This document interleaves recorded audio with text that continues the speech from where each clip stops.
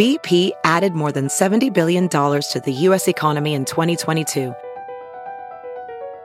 Investments like acquiring America's largest biogas producer, Archaea Energy, and starting up new infrastructure in the Gulf of Mexico. It's and, not or. See what doing both means for energy nationwide at bp.com/investing in America.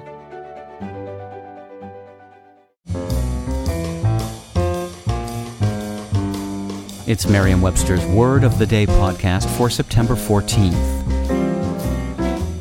Brought to you by Merriam-Webster's Unabridged Dictionary Online, America's largest dictionary, now continuously updated. Learn more at merriam-websterunabridged.com. Today's word is neoteric, spelled Neoteric. Neoteric is an adjective that means recent in origin, modern. Here's the word used in a sentence by Anita Chabria in Sactown Magazine. He has put together a string of projects with the same modern ethos that seemed avant-garde to the point of risky at their conception, until customers began clamoring for his neoteric stamp. The word neoteric is not itself neoteric. It's been part of English since at least 1577, and its roots go back even further to ancient Greek.